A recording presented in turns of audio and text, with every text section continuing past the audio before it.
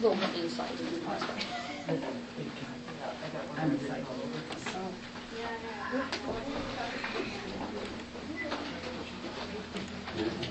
Can I have it? Hi, Penny.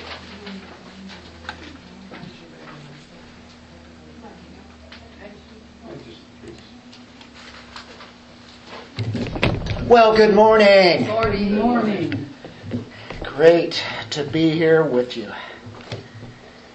And I want to say that, again, I am excited. I am really excited. Are you guys excited today? Yeah. Have you read this chapter today? Well, I started out like this last week. I'm excited.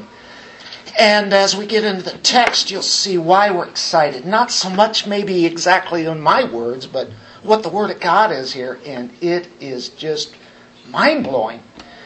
What's the most magnificent scene you could ever see and experience? What is it? What is it?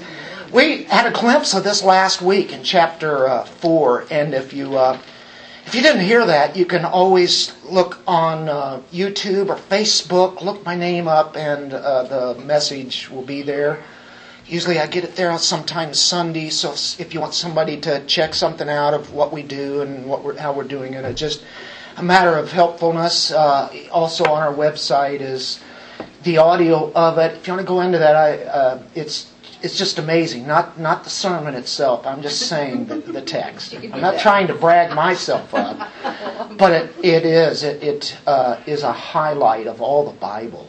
One of the many highlights, but it is amazing.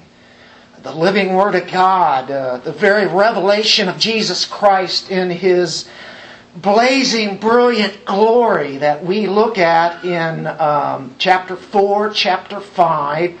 It's put in human language, and so we do the best that we can with descriptions using those brilliant stones, using the throne room, that illustration with 24 elders around, and the angels, and you think of the living creatures. What a sight it is. The colors and the radiance that's happening in this throne room. It's something to be excited about. It's the whole spectrum of colors that are there. Magnificent. We gaze at the very glory of God. This is one of the chapters that you want to look at when you do that. The very glory of God. Compare it to the best that we can think of. And that's what God does here as He gives these tremendous refracting light views that we have and all that's around the throne. A truly awesome sight it is, but that is in word. One of these days we will see Him as He is in His glory, and we too will have glorified eyes to really see what this is, and it'll go far beyond this description that we have in this human language. So it's quite breathtaking. It's what we had last week. It took my breath away. And it continues on in chapter 5. Verses 5 and 6 are going to be the highlight. I'm going to try to go through the first 4 verses kind of rapidly if I can. 5 and 6 is what I want to feature because there is one of my favorite theologians who wrote a sermon on this called The Lion and the Lamb, the excellencies of Christ. The excellencies of Him being a lamb and the excellency of Him being a lion. It's hard to imagine one being a lion while they're a lamb.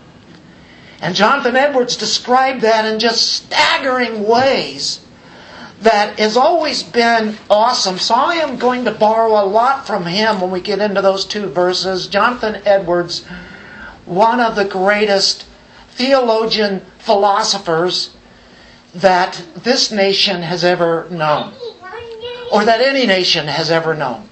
Quite the thinker that he was, and he wrote tremendous works. And if you get a chance today, Jonathan Edwards, remember that. Look it up on the internet, Jonathan Edwards, Lion and the Lamb, Divine Excellencies, anything along that lines. And that whole sermon will be put there. There's one of them that's done in a little bit more of a modern English, so if you have a little bit of trouble with ye old English, then you can go to that. It's, either way, they're very, very similar, but just read it if you get the chance. It's awesome. I'm going to try to get the highlights out of that when we get into verses 5 and 6, although I probably will be cheating Edwards in a way, but I will tell you that the beauty of Christ is described here in the Lion and the Lamb. Why is He the one who is worthy? The only one worthy.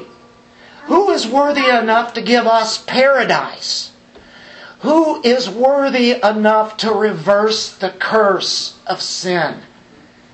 Christ the Lord, our Savior, is the one. This is a monumental chapter, folks. Get it. It will amaze you. You will be in awe. You will be in such awe that you will want to worship Him as the 24 elders, as the angels did, as the 4 living creatures did. We will not get to that passage today. We will do that next time whenever we are in Revelation. Next week's actually probably will be our Christmas celebration message and worship. And so be prepared to do even more singing next week as we do a lot of joyous Christmas songs. But this is a monumental chapter, and it answers those questions about who is the one who is worthy that will give us paradise, to reverse the curse. He is the person who has the power and the authority to take back the very universe that had been stolen. And so we know that Satan usurped, and he did it in rebellion against God. He usurped his authority.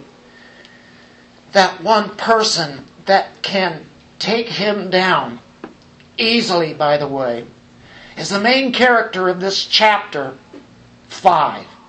He's the central person in this glorious vision. He is the central person in all of the Bible. Let's read this text. Let's stand and honor God's great word that He is allowing us to glimpse into today. Praise God. Chapter 5, verse 1. I saw on the right hand of Him who sat on the throne a book written inside and on the back, sealed up with 7 seals. And I saw a strong angel proclaiming with a loud voice, "Who is worthy to open the book and to break its seals?" And no one in heaven or on the earth or under the earth was able to open the book or to look into it. Then I began to weep greatly because no one was found worthy to open the book or to look into it. And one of the elders said to me, "Stop weeping. Behold, look, the Lion that is from the tribe of Judah, the root of David, has overcome so as to open the book and its 7 seals." And I saw between the throne with the 4 living creatures and the elders a lamb standing as if slain, having 7 horns and 7 eyes, which are the 7 spirits of God sent out into all the earth. Let's pray. Great holy God, how can we thank You enough for a passage like this? In a time when we need much encouragement, You are giving it to us right here, right now. I can't think of a better word of encouragement than what we just read. We have the Lamb who died for us, the Lion who rules in the kingdom and will judge sin to its ultimate. He's the one, the Lion, Lamb. We rejoice for what He has done for us, is doing, and will do for eternity. In Jesus' name, amen. Who is worthy?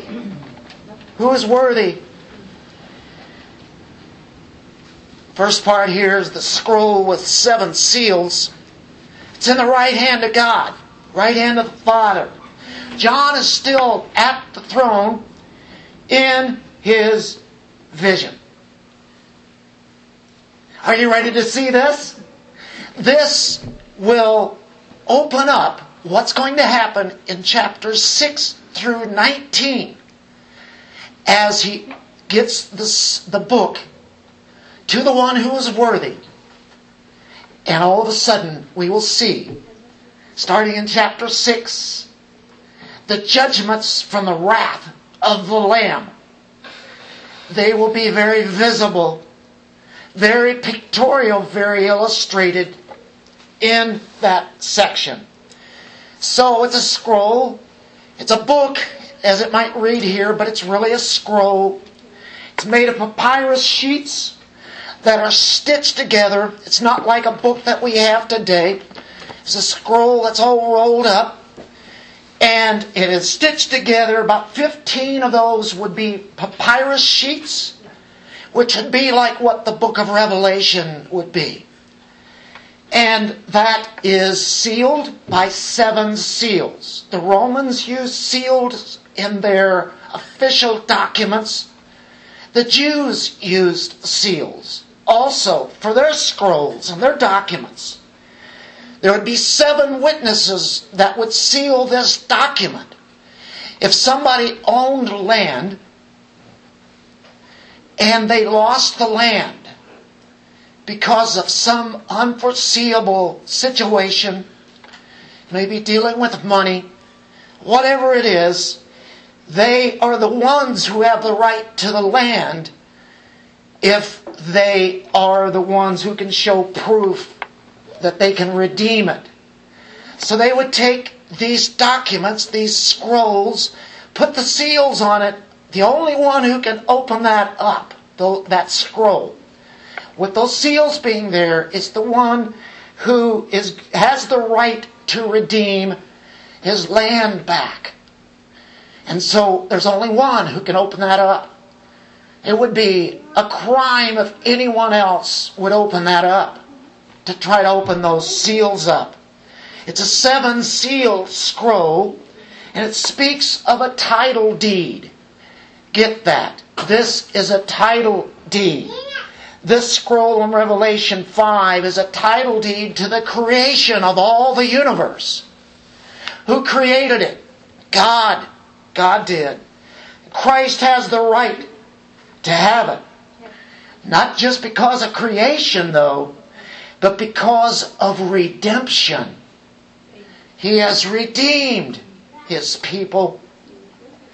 And He has the right. So the scroll is in the right hand of the one who sits on the throne. It's in that Father's hand. The one who is the mighty God. And it must be God's will. It is His testament for this planet. It's right in the palm of God. As this will be taken, this little scroll. God has it. He has it rightfully. It's the official document that grants the created universe to God by ownership. The contents of the scroll are sealed inside of it. There's a summary on that scroll, really basically of what it is about. Right there on the outside, on the inside of the contents, which we will begin in chapter 6, of course. The Lamb will break those seals. This is called the revelation of Jesus Christ. That's what this whole book is about, isn't it? It's actually revealing Christ. Always keep that in mind. It's the revelation of the apocalypse. It's the unveiling, the apocalypse of Christ. We keep that in mind. It will help us as we read through all of this. And this will be the wrath of God that is unleashed. Judgments are going to be coming from the throne based out of what's in this book. The scroll is unrolled. It will not tell us why God owns it, but it will tell us how He's going to take it over. God does rule and reign. We don't see that happening right now, do we? But we know in the spiritual kingdom He has always reigned, always eternally. But yet in the physical aspect, and of this earth that's still sinful and it's still cursed, we know that it needs to be redeemed. People are redeemed, but our bodies still have not been redeemed, even though we are now new men, new women of God, if we trusted in Him. So now it says here, verse 2, I saw a strong angel proclaiming with a loud voice. Don't know who it is. Who knows? Could be Gabriel. It's a strong angel. Strong angels have strong voices. I will tell you throughout Revelation, it is loud there. It's not quiet. It's loud. The angel is loudly proclaiming who is worthy to open the book and to break its seals. He says that loud and clear. Here's the strong angel, a powerful voice. Much more powerful than what I could take this microphone and scream at it. I will not do that. No one anywhere is worthy. What he's trying to say is simply this. It's impossible for any human being or any angel, any created being, to be the heir of the kingdom on their own. The reason we are heirs of the kingdom is because of Christ. Christ alone. That's the only reason we are heirs to this kingdom. All men, all women, all people throughout the history of mankind are sinners. Starting with Adam and Eve all the way up to now, and that means you. You are sinners. You've affronted a holy God who is almighty. He's perfect in all of His ways, and we are not. No one is worthy to open the book. No one is worthy to become the heir. No one has the authority. No one has the power to do that. And so it says right here that, verse 4, then I began to weep greatly because no one was found worthy to open the book or to look into it. It's a sad state. Nobody can redeem people or this earth. One day there will be new heavens and a new earth. It looks as if no one's going to inherit it. But it's good that John weeps here. This is the Apostle John.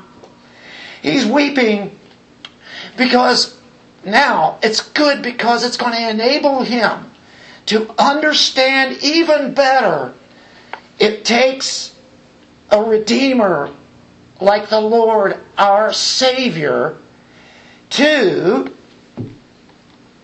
redeem us, to redeem this world. Hosea, writing in chapter 13, verse 9, about this prophecy, says of Israel, O Israel, thou hast destroyed thyself, but in me is thine help. That fine illustration there, doesn't it? It's like all humanity, all man has destroyed themselves, but in me, in Christ, in the Messiah, is your help. John knew that Jerusalem had been destroyed in 70 AD. Historically, that happened. The Romans came to Jerusalem, destroyed the city, just laid it flat, burned it. People were killed, maybe 1 million. Many were spread out all over. Went into different countries to get away from this persecution of the Roman Empire. He knew that it had been destroyed. You see, he's living 25 years later, somewhere thereabouts, after the fact that this has happened. This is why this is in the future, even to John. Some people explain all of these judgments are at 70 AD at Jerusalem. But why would he be writing into the future, talking about something that has happened in the past? That was bad, it was horrible, but there's something more coming. And so, John realizes this, that Judaism was responsible for killing the Messiah, as well as the Romans, as well as us, our sin. But he knew that the Jews had killed Jesus, the Messiah. Who's worthy? John knew that there was no king to defend them on the earth. The Jews who were on the earth at 95 AD, and they're spread out everywhere. There's no king to redeem Israel, is there? Who's worthy? And then John starts weeping greatly. He's just bawling. Because no one was found worthy to open the book or look into it.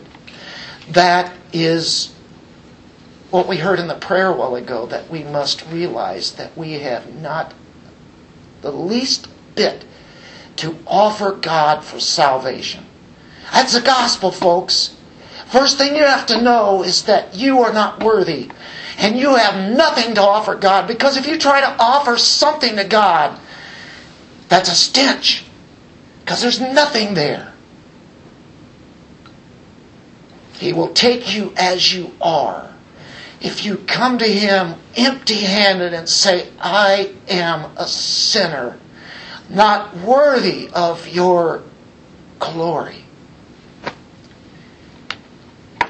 Anyway, you see, when Jesus came, the first time, He was like a lamb. He was not like the lion. What do the people want? They want a lion. Because why? They are oppressed.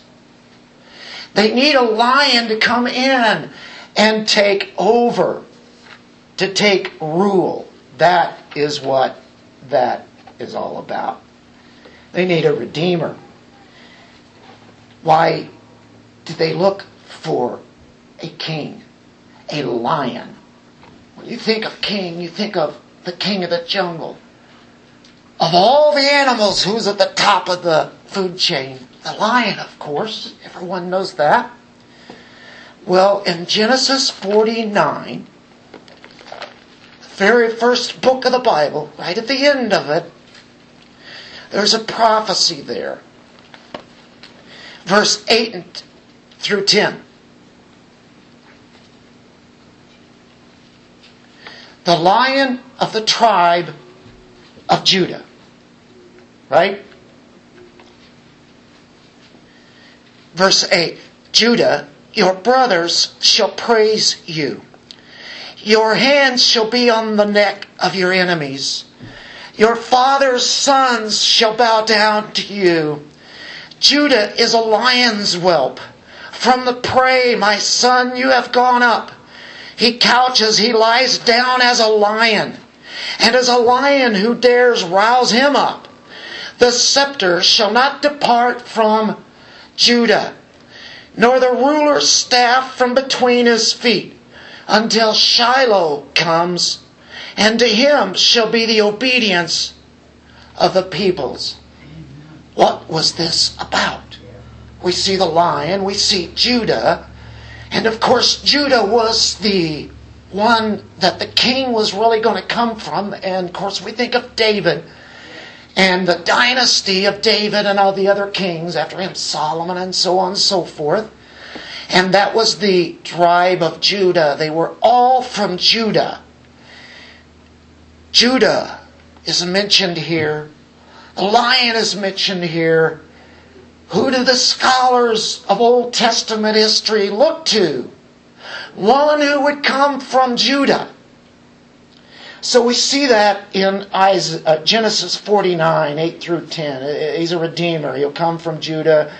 He's going to be universally reigning over all, even the world, not only Israel. Now, take that illustration of a lion. The lion is at home in a fight.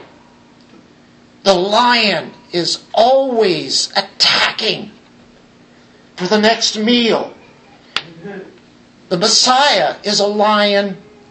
The Messiah, as the lion, has a fight with the forces of evil. the forces of darkness, the Messiah will win. He will overcome. Now the great Messiah, Savior, King, our Jesus, is of the tribe of Judah. And we get that from the book of Matthew, the genealogy, and that line that is given there, that he has the right to be considered to come from that right tribe. A lion is known as being fierce, right? He is one who has strength and power, destruction, devastation. It speaks of the Messiah, of his strong, powerful nature. A destructive nature a lion has, and it can be deadly. And that is why the Israelites as a whole, as a nation, killed Jesus. Even the apostles didn't get it. They weren't the ones who arrested and killed him, of course. But they were looking for a lion-like figure with the power and the destruction to be able to take on the tyrants, the oppressive Roman Empire, and that they could be their own nation. I like sovereign nation United States. I don't want to be a part of a one-world system, do you? But what if that happens? That's what much of those leaders who have been installed as taking charge, that's what they want. Talk to every one of them, they'll say that. You see, we too would want somebody to take that over. We have that desire. We want to be sovereign. Israel was not sovereign. They wanted a king, a lion-like figure of destruction coming in. And it says here in Revelation 5, the lion that is from the tribe of Judah, the root of David, has overcome. Well, he did not overcome. He did not war against the Roman Empire at all. That was not his purpose when he came here. There was nothing devastating about him. Where was the fierceness of this lion, this king? They viewed the Messiah that would come in and rip and tear and destroy the enemies. Right? That's what they want. If he would have done that, they all would have followed him.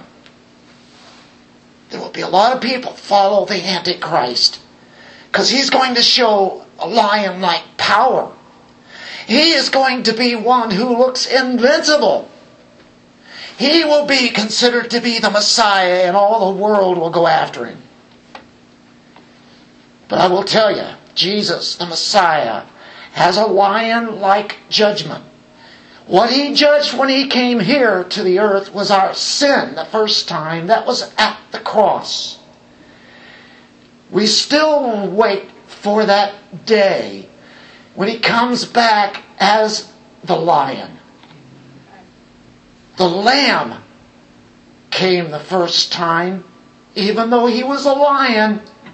The lion wasn't seen. The lamb was. The lamb is what takes away our sin. If the lion came, we'd all been destroyed and we'd be in hell. We would be nothing without any hope. The lamb died for us. Now we look for the lion to come back to judge this earth in its wickedness and evil. And yet at the same time, he is the lamb and we are his bride. Called the bride of the Lamb, which you'll see later on at the end of the book. So, the root of David. What's going on here? Stop weeping. Behold. Look. Right? Behold. Get this. Check this out. Look at the beauty. Look at the majesty of the king. And what does he see? The lion. From Judah. He was born of the tribe of Judah. Mary, his mother, the virgin born son of God, is from the tribe of Judah. She was. And actually Joseph even was too. He has every right Because if he's not from Judah, then it's not him.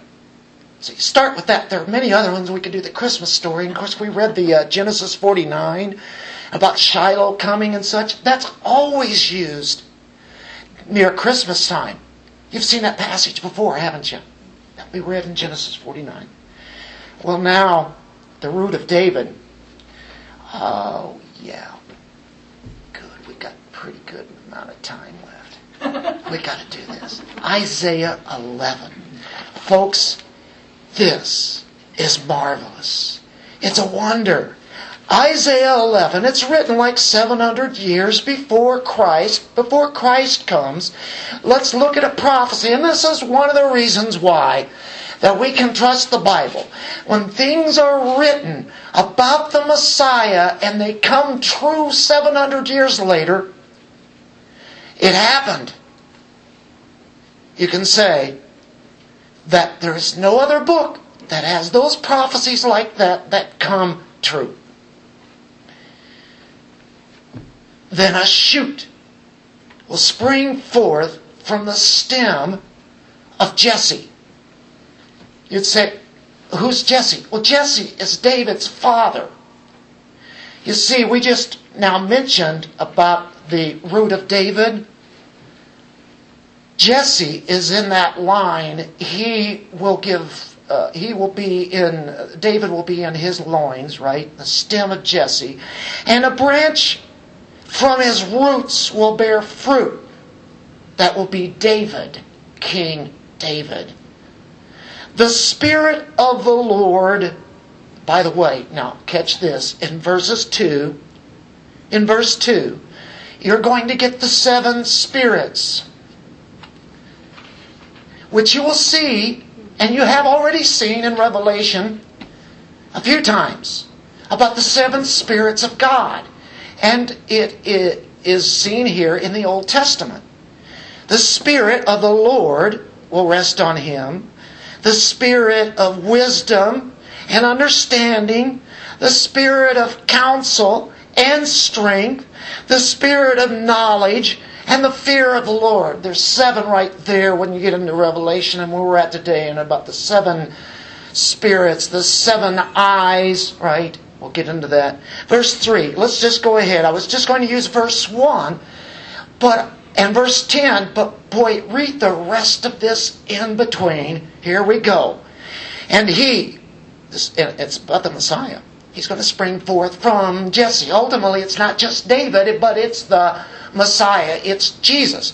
Watch. He will delight in the fear of the Lord. He will not judge by what his eyes see, nor make a decision by what his ears hear, but with righteousness he will judge the poor. Guys, did you get that? Don't you long for the day that there will be true judging righteousness? We're not getting it.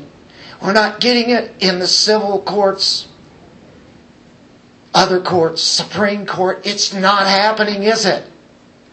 But you read this. One day we will get perfect righteousness, justice.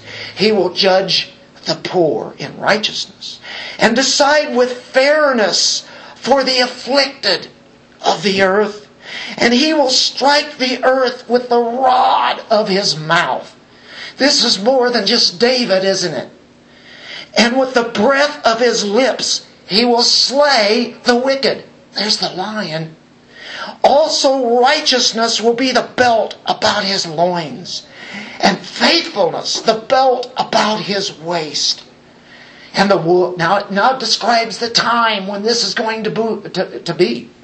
And the wolf will dwell with the lamb, and the leopard will lie down with the young goat, and the calf and the young lion and the fatling together. And a little boy will lead them, and also the cow and the bear will graze. Their young will lie down together, and the lion will eat straw like the ox. The nursing child will play by the hole of the cobra, and the weaned child will put his hand on the viper's den. They will not hurt or destroy in all my holy mountain, for the earth will be full of the knowledge of the Lord, as the waters cover the sea. Then in that day, the nations will resort to the root of Jesse, Jesus, the Messiah, who will stand as a signal for the peoples, the nations. And his resting place will be glorious. Now, what do you think of that? That's amazing. That's the righteous reign of the branch who is the Messiah. It's Jesus. This is foretold, folks, 700 years before Christ comes. And it reaches all the way on into the millennial kingdom. All the way on through eternity. And we know that that hasn't happened yet, because if you notice dealing with the lion and the lamb, and the lion eating straw like an ox, and little kids playing with snakes, and no danger at all. Wow, this is going to be marvelous. That has never happened here. At one time in paradise there was not the curse. Curse happened and destroyed everything. It affected everything. That's why we say total depravity. It means not as bad as we can be, but it does mean in every area. Our person, our very being, our souls were affected. Our physical lives were affected. Health is affected. Everything you do is affected. And a curse came upon the earth. One day there will be paradise, and it'll even be better than what Adam and Eve had before sin, before the curse happened. Because it will be absolute, perfect glory, and with no chance to sin ever again. Much better. That's what I want to see. Amen. That's what I know will happen, because we have text here that verify it. These are manuscripts. And manuscripts are something to look at. If they foretell, that's even better. He came here, the lion lamb did, but nobody saw the lion. They saw something else. So he existed before David, but he also is in the kingly line of David. His deity, his humanity. Before David, he's always been here. After David, he was in the tribe of Judah. Like David, only much more. He's the man God. David was a man. But a man after God's own heart, who ruled righteously. Here is one who can. The lion. So he points to the lion. He's the overcomer. Verse 6. Here we go. The Lamb. The Lamb is standing. And I saw between the throne, and he accents this, with the 4 living creatures and the elders. Remember them? We've already seen them. Chapter 4. A lamb standing as if slain, having 7 horns and 7 eyes, which are the 7 spirits of God, sent out into all the earth. Exciting. This is exciting. The lion, now the lamb, in the midst of the saints, in the midst of the angels, midst of the 24 elders, the cherubim, and someone moves in that area of the throne. Who is it? John's thinking the lion, and out on the stage, if I can say that, is the lamb. He just saw the lion, and all of a sudden, boom, it's the lamb. As if what? He's standing. He's not dead. He's alive. And it looks like as if he was killed. As if he is slain. It's showing the wounds of death. What happened at the cross, right? By the way, that word for lamb, it's fascinating. It means a little lamb. Who would have ever written a story like this? This is the most incredible story in all the land. Of all time, there's nothing like it. And they never disagree. Old and New Testaments support each other over hundreds of years. 40 different authors, and they're all saying the same thing. Folks, we're looking at Christ right here. How beautiful is this? A lion and a lamb. How can he be? How can this be? I'm sure John is saying that. It's a lamb. It's a pet lamb. It's a little lamb.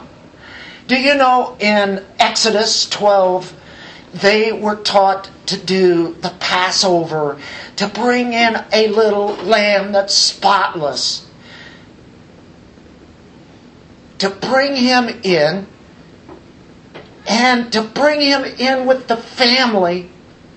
And they fall in love with this little pet, like a pet does with a family. He just takes, that, and then they are to kill that lamb. The throat is to be slit, and the blood to gush out. And you had that lamb in your household, but yet you were told to sacrifice that lamb. The sacrificial lamb. That's what the Passover is about. That's what the daily sacrificial lambs were about. And the weekly sacrificial and the feast were all about. The sacrifice of the lamb. The oxes, bulls, goats, lambs. Wow. Isaiah 53 mentions about a lamb before his shearers. Do you remember that? That's one text. We've looked at Exodus 12, but that was really an allusion to what was really going to take place at the cross. Because Jesus is the Lamb who died at the cross to take away our sins. Did the lambs that they did when they had the weekly and the daily sacrifices and the Passover, did that take away their sin? No, it was just symbolic. The only way that their sin could be taken care of would be looking ahead to the Lamb of God who takes away the sin of the world. The lambs did not do that. It was a picture till Christ the Lamb would come. Oh, what a picture it was. So here in Isaiah 53, the lamb before its shears. In Jeremiah 11:9, it says that he's described as lamb. You'll find the Messiah described there, 11:19, I believe is what it is.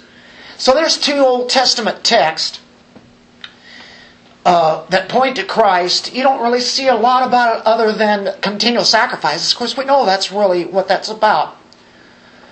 John 1. John the Baptist sees Jesus and he says, "Behold, look, the Lamb of God who takes away the sin of the world." And you're going, what? Where? Who? Him? Later on in John 1, he says to his disciples and his followers, and here's where he lost them.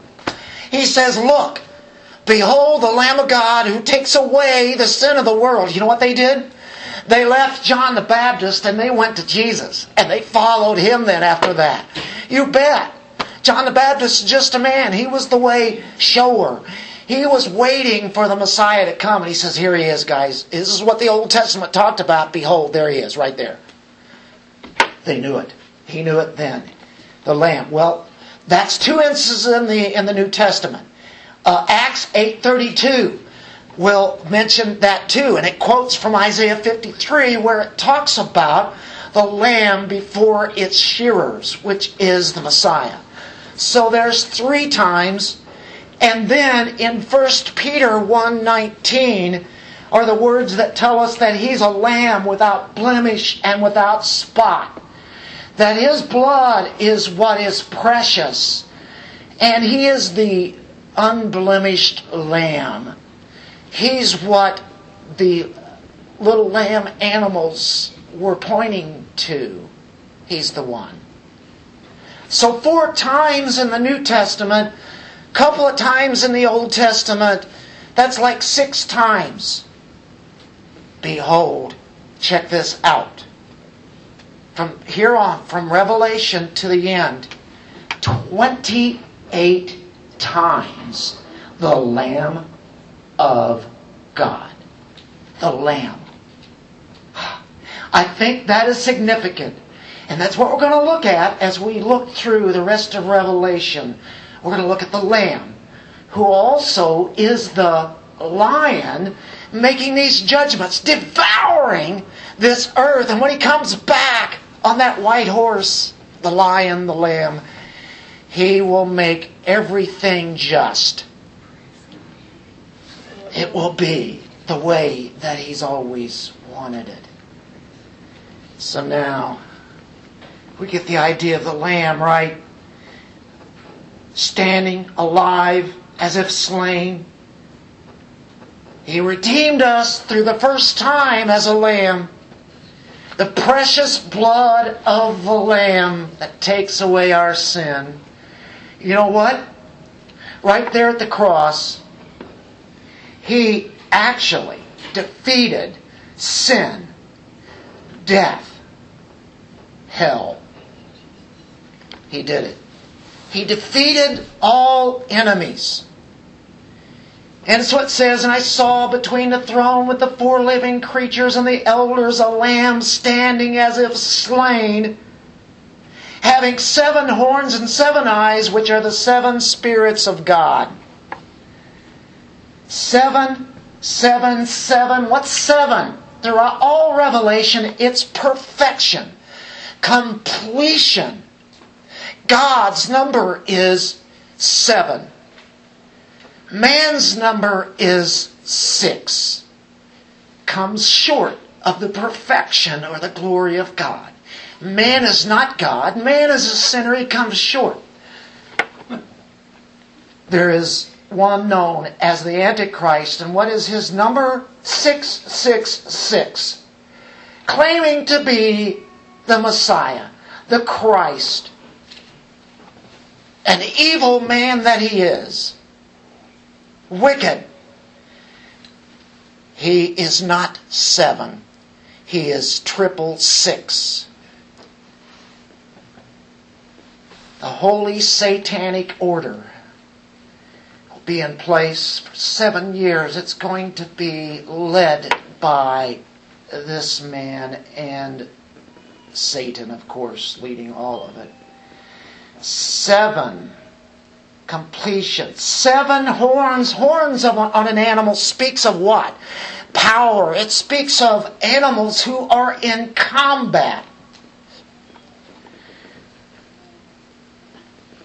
7. 7 horns. 7 eyes. 7 eyes. God is the all-seeing, omniscient one, isn't He? He's omnipotent. He is omniscient.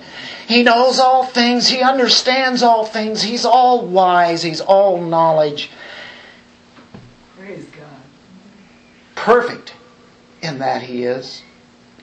He knows what's going today. What's going on in our own lives. You know what? He's right here with us. We don't see Him, but He sees us. And then He sees into our hearts. And He sees those who desire to love Him and worship Him. He sees that. And He takes great pleasure when His people worship Him. You say, how am I worshiping Him? Well, I'm reading the Word of God right now. You guys are reading it. By the power of His Spirit, you're going, I can't wait till He comes back. But even now, it's great. It's going to be better. But it's great because He lives in me. He lives in this church. He lives in all believers. He also sees all sin. Now, I quickly now want to go to Jonathan Edwards' sermon that I have to borrow some from. I kind of briefly have given you an outline of that. And we are actually on number 4. Number 3 was about the Lamb, right? We did Isaiah, right? Whew. It's a lot of stuff already. Jonathan Edwards says this a lot better than anybody I've ever read in these two verses. You probably know by now, he's one of my all-time favorites. John Owen is right there with him too. Thomas Watson, which I want to remind you guys, if you don't have it, we have our monthly newsletter back on the table. Sometimes I like to just give them out. Make sure you get one if you don't have it. If you lost it, grab another one. I think there's plenty back there. Please do, because it's definitely fitting with this. It's talking about the incarnation of Christ and such. And Thomas Watson is our contributor there on that front page. I took tremendous delight reading that. I didn't write it. And I know she doesn't want me to say anything, but Audrey, thanks a lot for giving. And you have really put down some really good people, whether it be Spurgeon and many, many others. These are some of my favorite people. Edwards was a Puritan. In the 1700s, shortly probably before the Revolutionary War, he wrote this. He's one of ours. A lot of the Puritans that you read from are from England. This guy's from America. The most famous, Lion and the Lamb. The excellencies of Christ. Here is one thought right underneath there if you're looking at the screen. It says, there is an admirable conjunction or meeting of diverse and paradoxical elements in the person of Jesus Christ. You say, what did I just read? Look at it again. That's why I've got it there. I've got it on your outlines. There's an admirable. We admire this conjunction, this meeting of, and it's a paradox. Lion, lamb. Isn't that a paradox? How can he be both? In the person of Jesus Christ. That is really what this is about. The diverse excellencies of both the lion and the lamb meet in Jesus Christ. I don't know whether it's that amp or whether it's the PA. I'm thinking it was that amp that was making such weird noises. Did you guys hear that? Okay, Carolyn did. The diverse excellence. Diverse means what? Variety. A variety. And they can be what may seemingly be opposite. But yet, and these are considered to be excellencies or great qualities. The lamb and the lion meet in the person of Christ. Now, Edwards says, John saw a lamb who prevailed to open the book. He did his job at the cross. It is now the Lamb who's going to break open the seals so we can see what is going to happen in the future. Praise God. It's only Christ that's going to open these seals up. Considering a lion, he's a devourer. He's able, he's powerful. He desires to make a terrible slaughter because that's his next meal, right? No creature falls more easily prey to a lion than a lamb. That would be a precious catch for a lion. There's no battle. Lambs don't battle. They don't have armor on. They don't have swords. They just lie down and take it. The lion excels in strength. He is majesty in appearance. His voice. A lion roars, doesn't he? The lamb excels in meekness, which most people don't see as a quality. And when Jesus came here, nobody took meekness as a quality. The Romans sure didn't. I don't think the Jews really did either. Patience, what an excellent nature that Christ has. This creature, this sheep, the lambs, what are they good for? A lot of things. They're great for food. but they're great for clothing. Why did they raise sheep? For a lot of things. And then to be offered in sacrifice to God. As a picture of a lamb that would come. We see the lion and the lamb, don't we? In Christ. Jesus is one of infinite condescension. That means to condescend. He can elevate himself, but he also condescends. He came to earth. God on level with mankind. But I will start with the lion, the king. You see, Christ is of infinite highness. He is of infinite condescension. Infinite means it keeps on going. His highness does. It doesn't stop. He's so great, so high, above all. He's higher than the kings of the earth. He's higher than the angels. He's definitely higher than us, isn't he? There's no competition. Higher than any kind of prince. Kings and princes, Edwards says, are as worms of the dust before him. He is so high. We cannot fully comprehend the Messiah. And even in eternity, with all the understanding that we'll have, we'll never get the fullness of how high He is. We will continually seek that. We'll have all the knowledge, but yet we'll get to know God more and more and more and more. His power is infinite. His knowledge is infinite. His wisdom is infinite. It's ongoing and ongoing. You can't even imagine what that means, do you? We don't know what infinite is. But He condescends graciously, not only to the angels, but also to the poor creature that's known as sinful men. He condescends to beggars. He does not despise them. He condescends to little children, the most unworthy of the sinful creatures, those who have no right to ask anything of God. And yet He comes down on man's level, infinitely. We infinitely offend God's holiness. And one would say, well, why is it that people have to stay in hell for the rest of eternity? That's infinite. Why is that? Because their sin is infinite. You see, that's their nature. They have infinite unholiness like Christ, the lion, has infinite holiness. They owe Him for eternity, so therefore they will have to pay for eternity, which means they will never be able to pay back.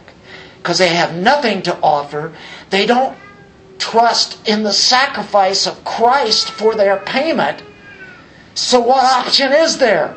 I don't want them to be in heaven. Do you want sinful creatures in heaven? They'll all be glorified, the ones that are His. They infinitely have offend God's holiness, but He is infinite in forgiveness, though also, for His people. So great is His condescension, He came down to wash our feet of filth. The feet of sinners. He did it to the disciples. He does it to us constantly. He washes our feet, doesn't He? Spiritually speaking. Yet He has grace. He is sufficient. His justice demands that sin be judged. But yet His grace takes the place. We're His. The greatness of sinners, but the greatness of this one, the Lamb. He's above all in glory, isn't He? There's no other glorious ones. But you know what? He is the lowest of all the humble people, humble angels. He is the humblest of all. As being the highest, in infinity, He's infinitely the lowest. The lion, the lamb. Wow. Humility, all of His life. How He came to earth. In the way that He was born in a manger. We're getting a Christmas story in here today, aren't we? You know what? Every time you talk about Christ, you're speaking the Christmas story. But I feel it like this just fits right in with the season, doesn't it? A humble, outward condition that He had. The family of Joseph, the carpenter, very poor means that they had. 30 years living really in outward poverty, in contempt as far as the people were concerned. The way that He lived on this earth, He didn't look like a king. He washed the dirty disciples' feet. He was a slave. You see, He took on the form of a slave, is what we had just quoted earlier. That He was the form of a bondservant. That's a slave. And all the way to His arrest, His beatings, His death. All in humility. Like a lamb before its shearers in Isaiah 53. The humble quietness of the Spirit of Christ. He is meek and lowly in heart, as it says in Matthew 11:29.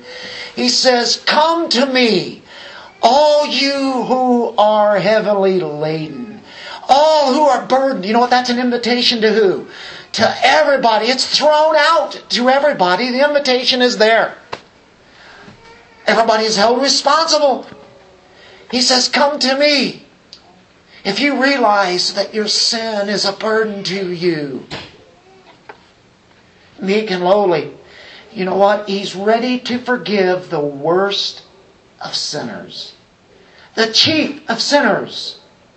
Who's that? Some would say Paul, because he said that. But yet I say, that's me. I'm the chief of sinners. The Lamb died for me.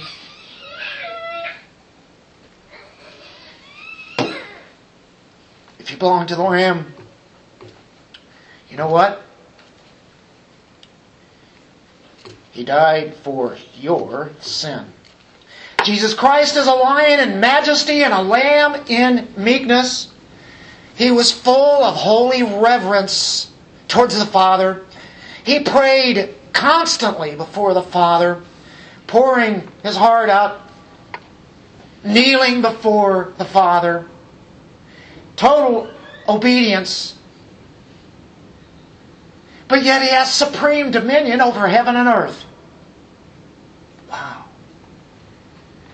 He yielded Himself to those dreadful sufferings before the cross and all the way to the cross, having full knowledge of what was going to happen.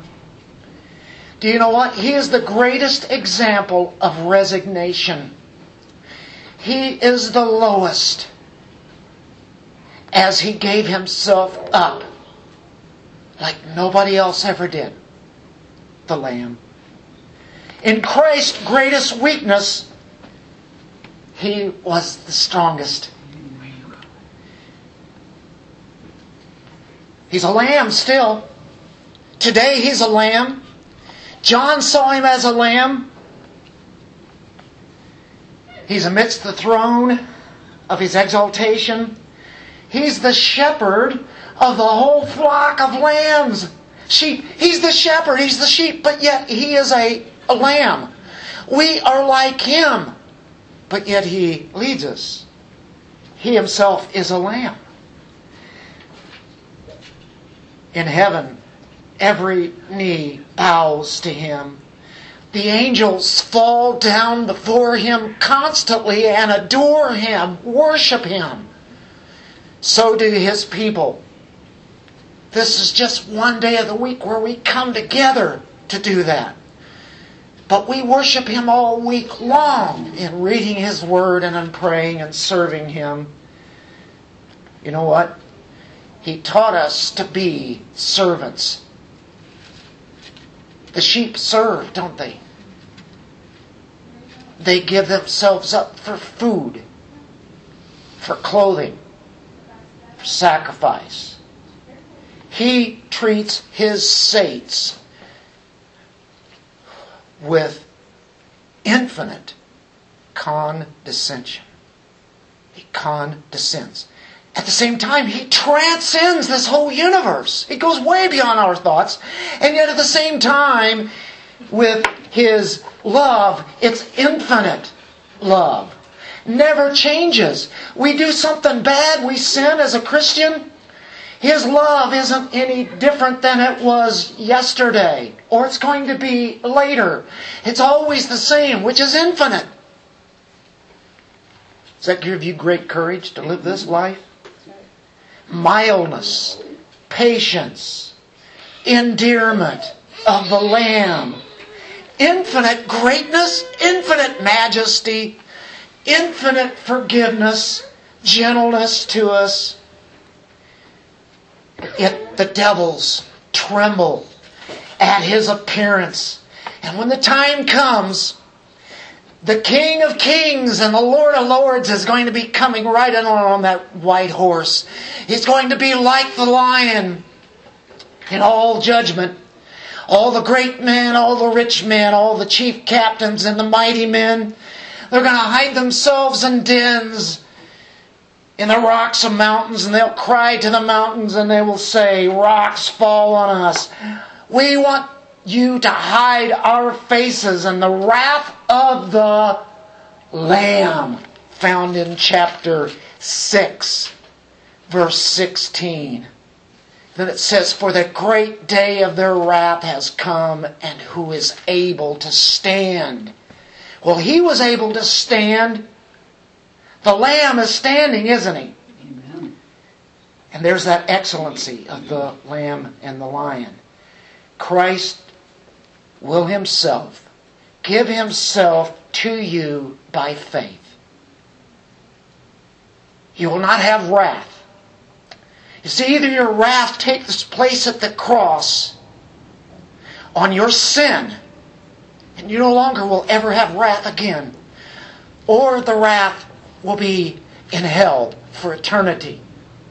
The place where we don't abode. It's not our dwelling place. It's not the dwelling place of God. We will have everlasting enjoyment, fullness, because He will treat you as a dear friend, as a brother, as a co-heir with Christ. And you shall always be where He is. He will always be with you. And you will always be beholding His glory.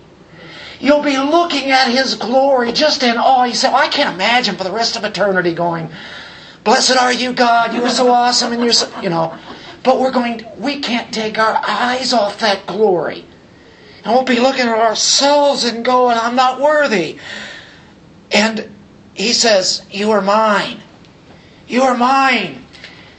And so we dwell with Him in a most free and intimate communion that we can't even imagine now. It's an enjoyment that we will have that I wished I could put in words. Only thing I can do is I'm going to read Scripture, and I've got to bow out of here. 1 John 3, verse 1. "See how great a love the Father has bestowed on us, and such we are. For His reason the world does not know us, because it did not know Him, beloved." He calls us beloved. Now we are children of God. We're children, beloved. And it has not appeared as yet what we will be. We know when He appears, get this, we will be like Him. Not Him, but like Him. Because we will see Him just as He is. And everyone who has this hope fixed on Him purifies himself just as He is pure. One more. Revelation chapter 21. Are you ready? We got to close with this.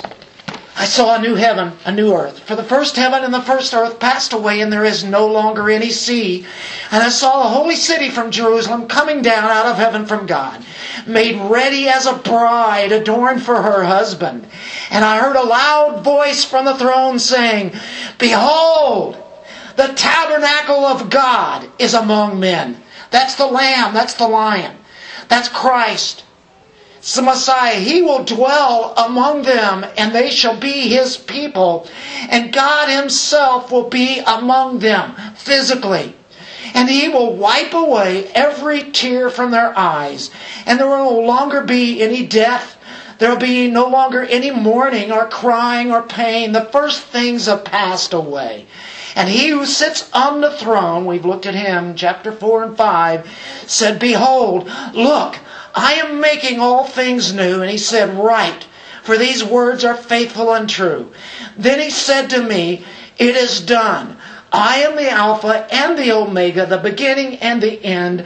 I will give to the one who thirsts from the spring of water of life without cost. He who overcomes, the believer, will inherit these things.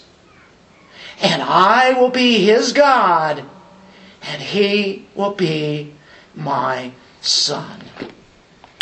Lord, thank you for this glimpse. In the Lamb and the Lion's name, the Son of God, amen.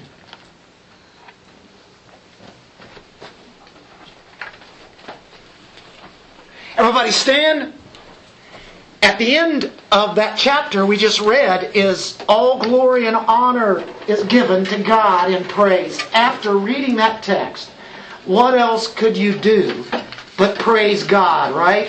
Do you guys have joy today? Joy to the world, the Lord has come. Let earth receive her King. Let every heart enter Him round. And heaven and nature sing. And heaven and nature sing. And heaven and nature sing. And heaven and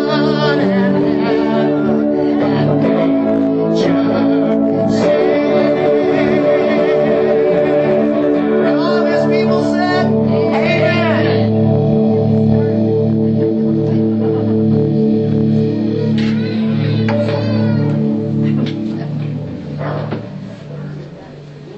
I almost got a train or something where she already is. Yeah. You can stop that. She lost it, Thank you. Dad. Thank you. Glad she said it was. She did scream and cry the whole time, so that's good. Yeah. Gotta let him run around.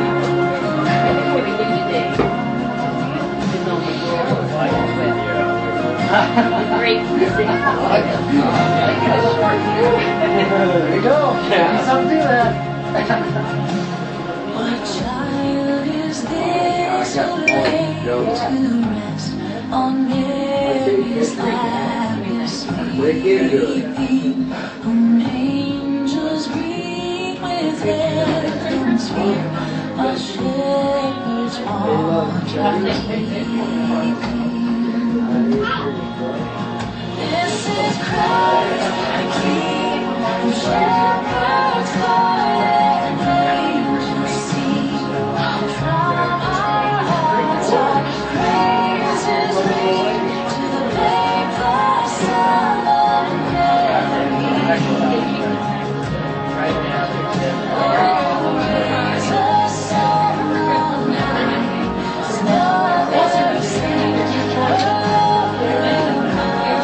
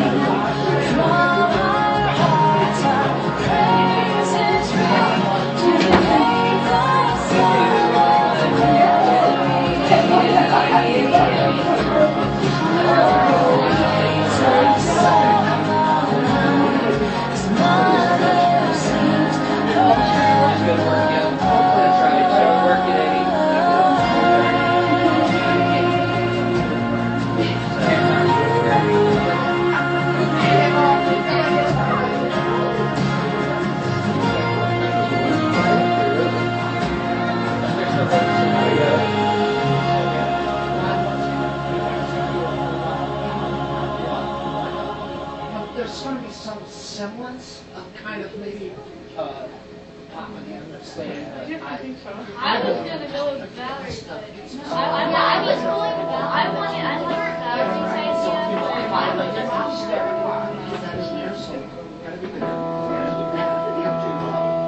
I liked Valerie's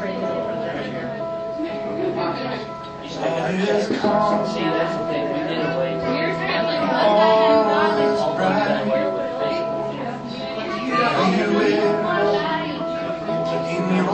Still, yeah. We still think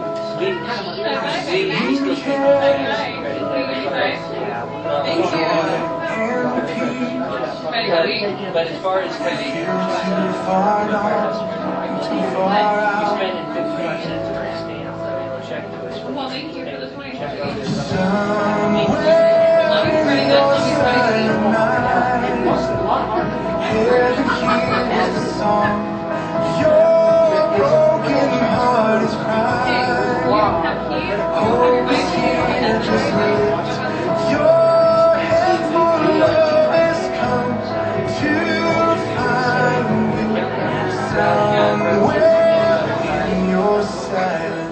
But you know, our bills. Here, Sherry. Never mind. Heaven's high. I mean, it was one of those things where, yeah, well, I mean, like the last show, I brought There is no distance. Prince of Peace won't go. Yeah. we can Angel Calvary's hills. The pain runs deep.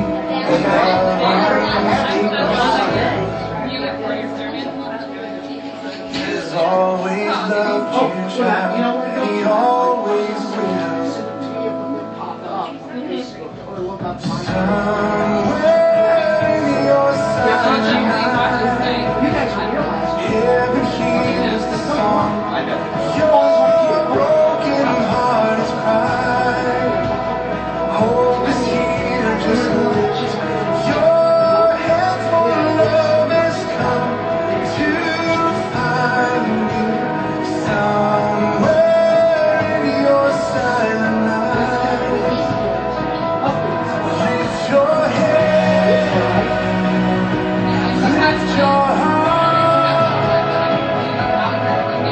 and may your reach where you are. He knows your hurt, he knows your name, and you're the very reason that he cares. Somewhere in your silent night, heaven hears the song. Your broken heart is crying. Hope is here, just lift your hands, for love has come to find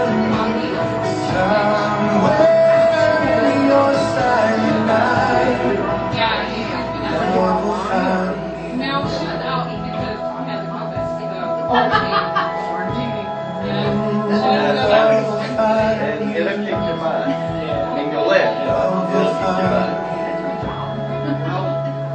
No, you really sound funny. Some people get interpreted and say some were really bad. You're probably clean up between there. Yeah, but Made you weak I. more than anything. Huh? Would you say it made you weak? Yeah, I was I was tired. back in the first element. Yeah. Yeah, my son, Zach, he got this. Yeah, it was. It's not your Yeah, it was bad. The first part of it was, the first part of it was the worst. Then when you, it's more psychological after that. Because you lose your taste and smell. And you're just like, I don't, nothing tastes good, nothing smells good, and it's still, I can't smell it. And it's more, and then it gets psychological, you have to be kids and everything. I was basically downstairs in our room all Downstairs day. in my room last night, or in our room last night. But I mean, I could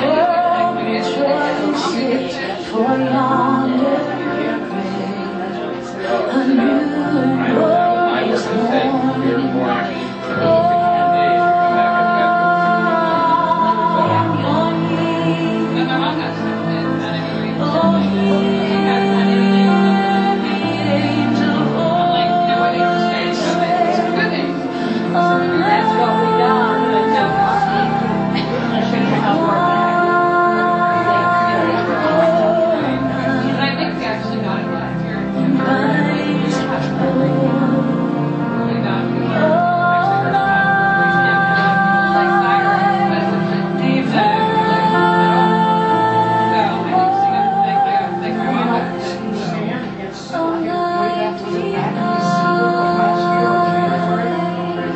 That's right. And all because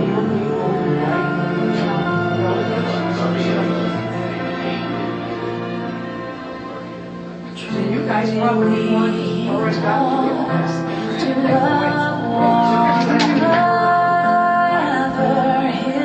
but it knocks you out, didn't it?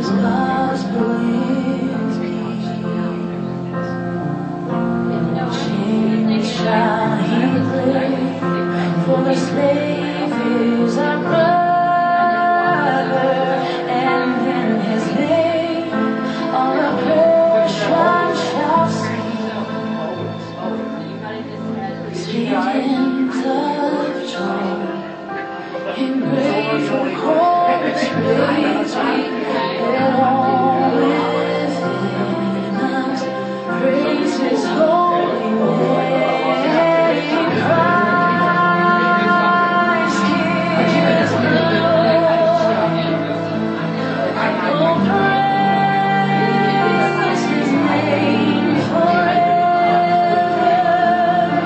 His power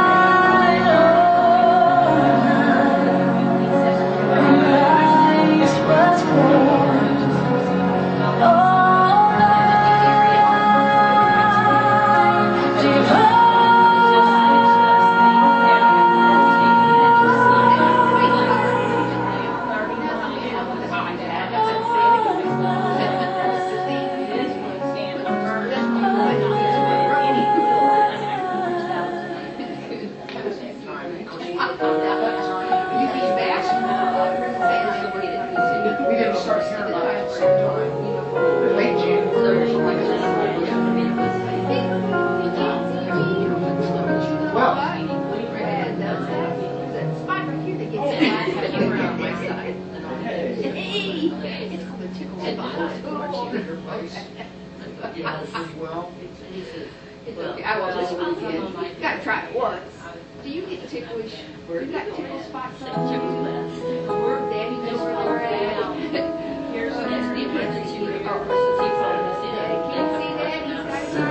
He's got Hide from the storm. Found no place that the kids was born. Was for this child was born. Save a world so cold and hard. Town you did not know. God Savior King had no come to heal our sorrow. You're pretty. Is there room in your heart? Is there room in your heart? Is Glad you there did. room in your heart for God? Hey, she's learning Russian. Actually, being here with another one, that's really good. They identify. That's how they work with each other. Counting sheep at night. Do not fear the glory light. You are precious in His sight. God has come to praise the Lord. You know what? Every time I see a picture of her, I'm like, Is there room in your heart? imagine what's something out there. Is there room in your heart? Is there room in your heart for God to right His throne? So for the rest of your life, You can come as you are. It may set you apart. You make room in your heart and train your dreams for His glory. In your heart, make room in your heart.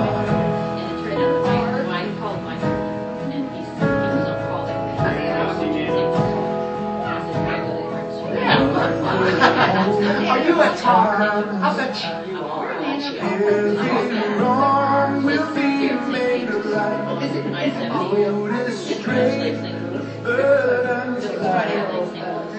Then His hand He holds to come. You never have gotten away from it. Is there room in your heart? Hey, Is okay. there room in your heart? Together, I don't call them. Is there room in your heart for God to right His story? You can come as you Is he like are. any what? Is he any 60? You may set you apart when you make room in your heart and train your dreams for His glory. Make room in your heart.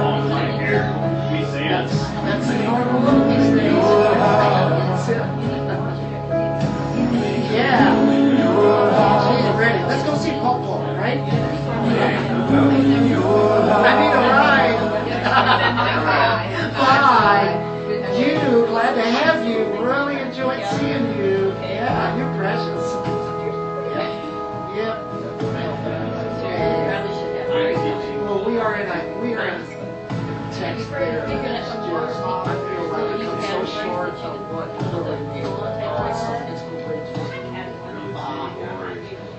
Well, you don't. So, you know, so much more than what you comprehend. Good. Really good. Illustrating. That chapter But you 5. really should have it break, because it could easily pop out again until it's completely healed. Trying to compare it, you know, all the stones. And, I like that paradox thing too. Now it is a paradox. Yeah, put it behind you, yeah. I couldn't resist bringing Jonathan Edwards in this. Have you heard He goes around and many people go, Well, I tell you what, you know what I've been using some sort lately? I've cut the toes out of them, And I've been wearing them on my arms to keep from tearing my arms up anymore. When I do things, I mean, even, I've been putting them on, I've had long sleeves on, and I still, the wires go through it, and frickin'. And then as you get older, our skin gets so thin Yeah, that it and that's what the tears problem up. is, so And that is exactly Bye-bye. what he is putting forth. The way that you worded that. she he really said, needs to have Hey, that wrap. thank you a lot again. I might call on you to see some more next week. She Okay. does not realize how busy Okay. he is. I'll Like, send you. I didn't want that straight leg brace on Just in mine. case. And he says, absolutely not. You're not to take this off, other than to take a shower, Any of them. because it could pop out again and do more and more damage. Yeah, she's had trouble with her knee. I can't There you remember. go. Thanks. Look at all. Well, that knee kind of walked up. Thank you. Enjoy it. You doing okay? The kneecap would lock. And it was so funny when I went back in and said, okay, I'm ready to have you do the second one. He says, "Now, where was this one?" See you later. And then about that time it locked. It goes like a star. Oh, that's right. Yeah. I says, yeah, it tends to throw me on my face because it locked. You're not Just- ready for something to be stepping Right. on you that just was moving. Yeah. Oh, Exactly. yeah. And then when he, I don't know if he's So the MRI. true. Yeah, that free will, it just boggles Because he people's wanted minds. to see, You know, of course. because I had that great big knot. We're on raised the up, front, that, you know, in that school. cyst you know, that's inside what the it bone. Was it Things says that that's Well, probably it What's had- embedded they in had- your mind. When I was So, 20, they had, You know, it sounds so had a extremely fluid simple, sample you know, that to see free if it was will. cancerous. Oh, yeah, Well, it's a then, quick way to mix it about 3 years Oh, later, they get the it doctor right. said, done You that. know, I I told was you. supposed to go back and Yeah. have You're really, No, you you're really didn't. exposing the pride. So, Like, they Yeah, just my get you don't out. have to say, Dr. What? Giffen It's at like the two? time, we sent him to the bone and joint guy here. How many times have you heard They that? reiterated. The offense They that had thrown it out is. all the fluid. Oh, that's fine. She said, I agree with you, Daddy. Okay. You know what? My I didn't ligament want her that to comes see she across had your a knee lot and of goes her there, daddy in goes her right hooks right there. there. So when he did the knee replacement, he had to take all of that apart. That's And true. There was, That's there was true. a whole But bunch she of says stuff I'm he better had to looking than he my had to put dad. his knee on line. I thought he was going to I agree with that. totally do an artificial kneecap. Yeah, He Yeah, did got a save lot, the bone, got a lot of the the lining eyes and department everything on the going back there. was completely But probably gone. got a lot of them on So I've got an artificial lining on the back of this I'll kneecap. bet. He had to reattach that But muscle you did correctly. really well She with beats you. her. Oh, yeah, oh, yeah. But some, you know, oddly, I don't think she's really shy. No. Her nature probably is usually, she probably has a lot of fun. She's a handful. All right. Very good. Boy, make my day, man. And Bye. See you later. scar tissue. Okay? Yeah, I think they rushed it along. They kind of did with her. And she's at work for too long. And she had this scar tissue. Yeah, she probably didn't get the highest medical care. She got a guy that just ran through. got 50's money, you know. Yeah. Yeah, no, Factory, you know, I- factory work. I had too much family history. My dad's had I been gotta done, tell my you mom's had something been about done. this whole thing. Justin sits there, he's been working for a year on his house, trying to get everything, all this old stuff, to fix it all up. All this stuff kind of going on, last year, over there in a couple weeks. You mean the COVID stuff? The political Oh, stuff. stuff like that. And after you talk about it for a little bit, Phil just started talking about it, and I thought, you know, it's just that much closer for the Lord to get, you know, coming back is where, you know, we're even here with all of this. And just goes, yeah, just in time I got the house. It's gonna be, you know, I know and I don't know if the Lord is coming back, but I've stressed myself out so much. So that little bit of thing made me think the other day, it's like, yeah, it's like, when we leave, All this stuff's just gonna be I mean, here. because I'm in the house and I'm like doing this stuff, I The guess. thing I'm doing with my house is trying to get it set up to where there's a pantry of food for those that, Yeah, or left, yeah. that are left, Uh-huh. which could be David, could be Edie and her That's kids. one, so they're saying with, I think it was Dr. and Gary, I was like, no, well, that's like, it's like, okay, because my mom, when she knew she was gonna die, she started going through the house, and she was taking out, every given away, or anything like that, because she just kind of got the house prepared. Well, there's things in my house that I need to get out of it. Things that I've had that, like Oh, coffee I got Koran and some of the other stuff that I don't want They're to. confused, they'll be confusing Right. people. No. But long story short, so this is our clothes, you know, the clothes we're wearing, it's just gonna fall off. My glasses on the top of my head. Yeah. And I'm thinking, it's nice, because that's Who all the knows? stuff you wouldn't need. Yeah, there's my device on my ankle. The devices in my feet, Yeah, my ankles. there'll be your shoes, there'll be these pieces. That'd be interesting. And Like yeah, your everything earrings, your glasses, everything is just gonna drop Yeah. off. I thought, that could be rather interesting, but anyway. I was looking at 666. with the six. This is the Hebrew letter, Mhm. what you would see in Hebrew, and it translates to RW, World Wide Web, Yeah. 666. Yeah, yeah. And a lot of people see a lot of things. You just kind of, I'm sure it's interesting, and probably all